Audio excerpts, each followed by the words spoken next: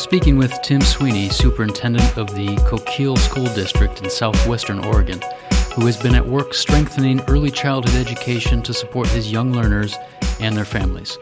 Tim, thanks for joining me for the Early Link podcast. Oh, I'm very excited to be here. I'm glad to meet with you, Raphael. Thank you. Can you start by telling me about the Coquille School District, how many schools there are, what's your student body like, and what's the school environment like? You bet. Coquille has 4 schools. We have our junior-senior high that serves grades 7 through 12. We have about 340 students in that school. We have a 1 through 6 elementary school, which serves about 400 students.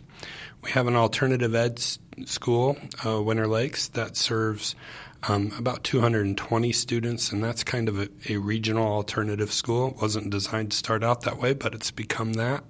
We serve about 15 different school districts at Winter Lakes. And then we have our School of Early Learning, and that is serving 3, 4, and 5-year-olds. And we have, if you count Head Start and Early Head Start and the South Coast ESD's Early Intervention Program, we serve about 200 students at that school. So about 1,050 students in the district. Coquille School District, we have a fairly high poverty rate, 66% in the district. So we do a CEP program where we serve all of our students 3 meals a day for free. We have a fairly homogeneous group. It's mostly Caucasian with a few Hispanic families moving into the area, but mostly it's just high poverty, and we're a bedroom community for Coos Bay, North Bend. Can you tell me a little bit more about the city of Coquille, what the economy looks like? What does the city environment look like? You bet. We'd call it a town. We're about 3,000 people in Coquille. We are very fortunate. We are one of the few communities on the South Coast that kept its lumber mill. So Roseburg Lumber has a plywood plant at Coquille, which has about 200 jobs, which keeps the town vibrant, keeps us relevant. If we were to lose our mill, that would be a very devastating situation for Coquille. We're also the county seat for Coquille, or for Coos County, excuse me. And so we have all the county government is there. We have a small hospital as well. So Coquille is not a large place, but it is a very active place. We have folks that are working hard to improve the downtown area. It's gone through a lot of years of neglect, and so we're starting to see some new businesses come into town. We're very excited about that. The city just put together a huge campaign of fundraising and built a brand new city swimming pool, which is really quite remarkable for that area. But mostly, like I say, the vast majority of the jobs are in Coos Bay, North Bend area, where we're 18 miles south of that. I want to talk to you about your work and your focus on early learning, but I thought I would just ask initially that part of your focus on early learning is related to child care needs for working families. Is that correct? That is correct. It's a huge component of what we do. We have lots of families where both parents work, often multiple minimum wage jobs, and not in Coquille. So we have a huge need for support.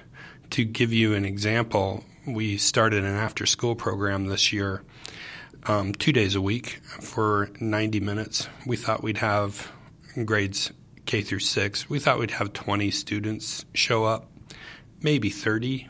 We apparently didn't plan very well. We finally had to cap it at 120 students. We had set aside funds for 1 employee to run it. We now have 4 employees doing this, and we're running 3 bus routes after school, late after school. Some of our kids are getting home at 6 o'clock with the 4:30 end time, but our parents are just ecstatic about it.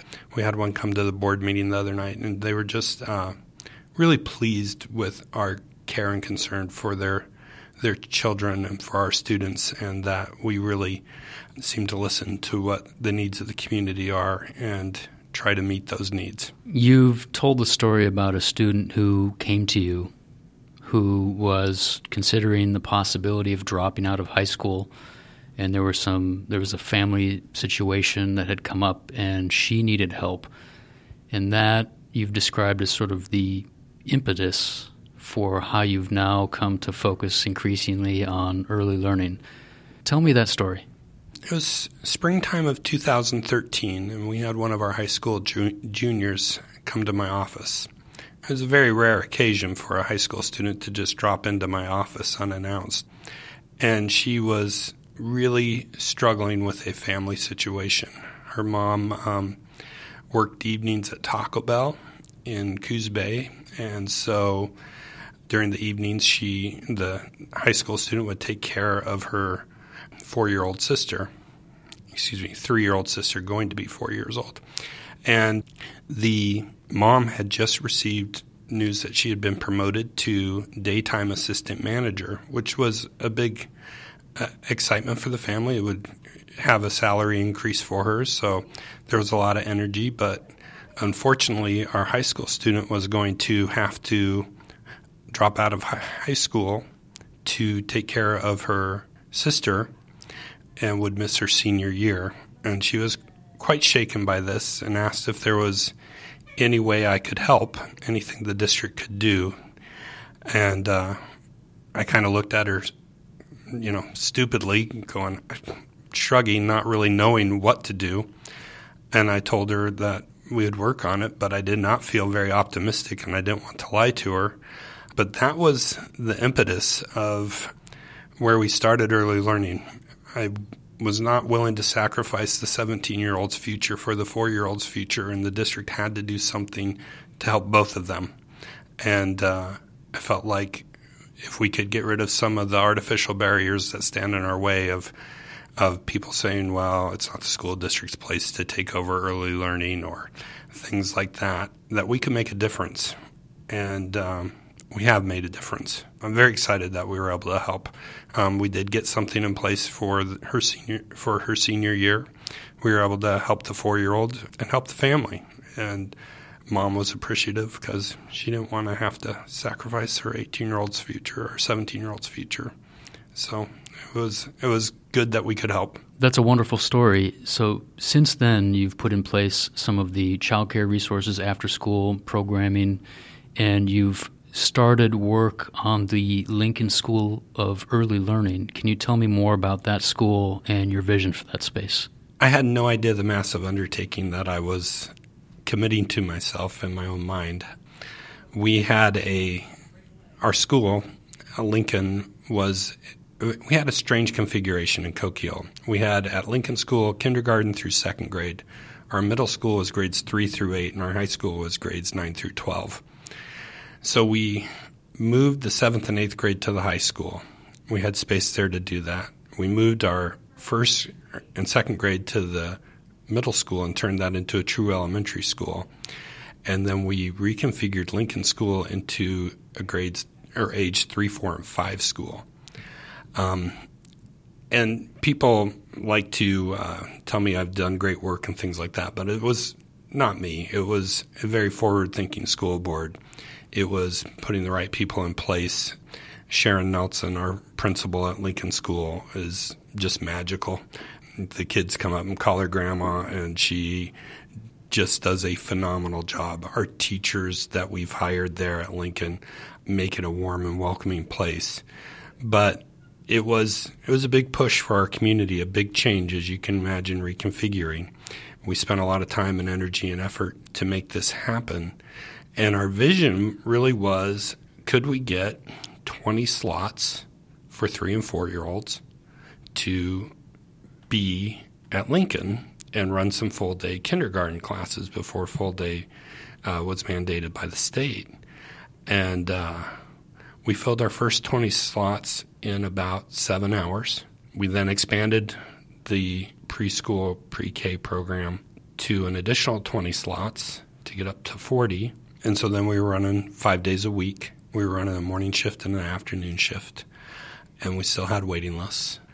And this is maybe not my finest moment, but people that know me know that I do love a Dutch Brothers, and I was at Dutch Brothers in Coos Bay one morning, and one of our parents there said they couldn't get their child into Lincoln's school. He was told that they were full up. I said, well, if they're telling you they're full, they're not making that up. So he handed me my Dutch Brothers, and he goes, it's on me. I bet you can pull some strings for me. Okay, so I go back. I talk to Mrs. Nelson, our principal, and I said, Sharon, because he gave me a free Dutch Brothers, I just want to ask, we're really full up, right? She goes, Tim, we're full up, but if you gave me 3 more hours of an educational assistant, I could serve every kid on our waiting list, and there's 17 of them. Oh, geez. Okay, so I walked down to the business manager and I said, what's it going to cost to add 3 more hours of educational assistant for the rest of the year? And it was $2,800. So, well, that's a no-brainer. We can do that. So we expanded that. We then called those 17 parents on our waiting list. Every parent accepted. So that was on a Wednesday. We made the phone calls on Thursday, told them the openings would start on Monday. By Friday at 3 o'clock, we had 23 more people on the waiting list after filling the 17. So we can't keep up with demand, and we're out of space. Lincoln School holds our district office and our SPED department and our technology department, and Head Start is there. Early Head Start's there. And so we were busting at the seams, and the thinking was, well, we need to move the district office. So we spent a lot of time looking for a place to move the district office, and it really was nothing showing up. And so Mrs. Nelson said, Tim, why don't you just build an additional wing to the school? So that's where we spent all of this past year working on putting that together. And we hope to be, well, tomorrow afternoon they will open bids. And we hope to award a contract here pretty soon and start breaking ground on a child development center to be added onto Lincoln School. We'll add 2,400 square feet. We plan to serve every student that wants to come. That's our hope, age 30 months to however old. I never thought I would be an expert on early learning, and hard to call it an expert, but I know a lot more now after 4 years of doing it than I ever did in the spring of 2013. That's great. If you think about some of the partnerships that you might have in place currently or other partnerships that would be necessary within your community or region to help move your vision forward, what would those look like? In Coquille, we have, pizza parlor, the gas station, those kind of things. We have the mill, and they're really, and we have a couple of banks, and everybody's been incredibly generous to us. But we're fairly limited on what we can do locally. So we're hoping to expand partners. We have the funds to build the building. We don't really have all the funds to fill the building up with the cool things that kids deserve and with the playground that I want these students to have. And when I talk to people about this, I really tell the folks, I want you to think about Willy Wonka when they first walk in and see the magic of the chocolate factory and the whole bit. That's what I want for our daycare. And people tell me, well, that's going to be expensive, and I get that. But again, that's just a barrier that needs to be overcome. And I think we can do that. I think we can make this magical place that's not school, that is not just, I'm stuck here for 8 hours a day because mom and dad are working. We want this place where the kids are just engaged and captivated and feel like they're in this wonderful place all the time. And so to transform a 2,400 square foot space into a magical space, that's where I'm looking for partners, and that's where the help would come from. I have this vision in my mind, and we get closer every day to making that happen. But that's really the difference that I see. With your focus now on early learning, or an increasing focus on early learning, how do you think about connecting what happens in the early years to what needs to happen in the early grades? How does that continuum look to you, or how do you think about that continuum? We have this conversation quite a bit with our administrative team. We're sending whole different learners to our elementary school than we were 4 years ago. We have students that are now have now been in school 3-year-olds, 4-year-olds, full-day kindergarten, and now they're entering first grade. So we've spent a lot of energy getting our first grade teachers up to snuff on receiving these much more engaged students and much further along. We're also seeing a different thing. We have a strong intervention program at Coquille Valley Elementary School. And so what we're starting to see is that we're closing the learning gap before the learning gap has even started. And I think our most telling statistic is when I arrived in Coquille in 2010, we had 19% of our student body on IEPs, identified for special needs. Today that number is 10.5%.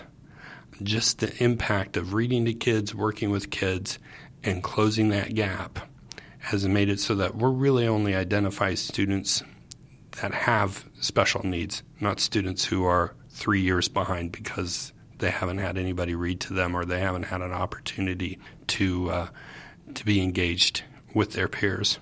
So that's been a huge breakthrough for our district. What kinds of things do you need to have in place to make sure your staff and teachers have the competencies required to serve kids and families, both in the preschool or in the early grades, and potentially how they link together? But in terms of professional development or competencies, how do you think about that? Actually, I'm going to jump to the other end, to our high school students for a moment.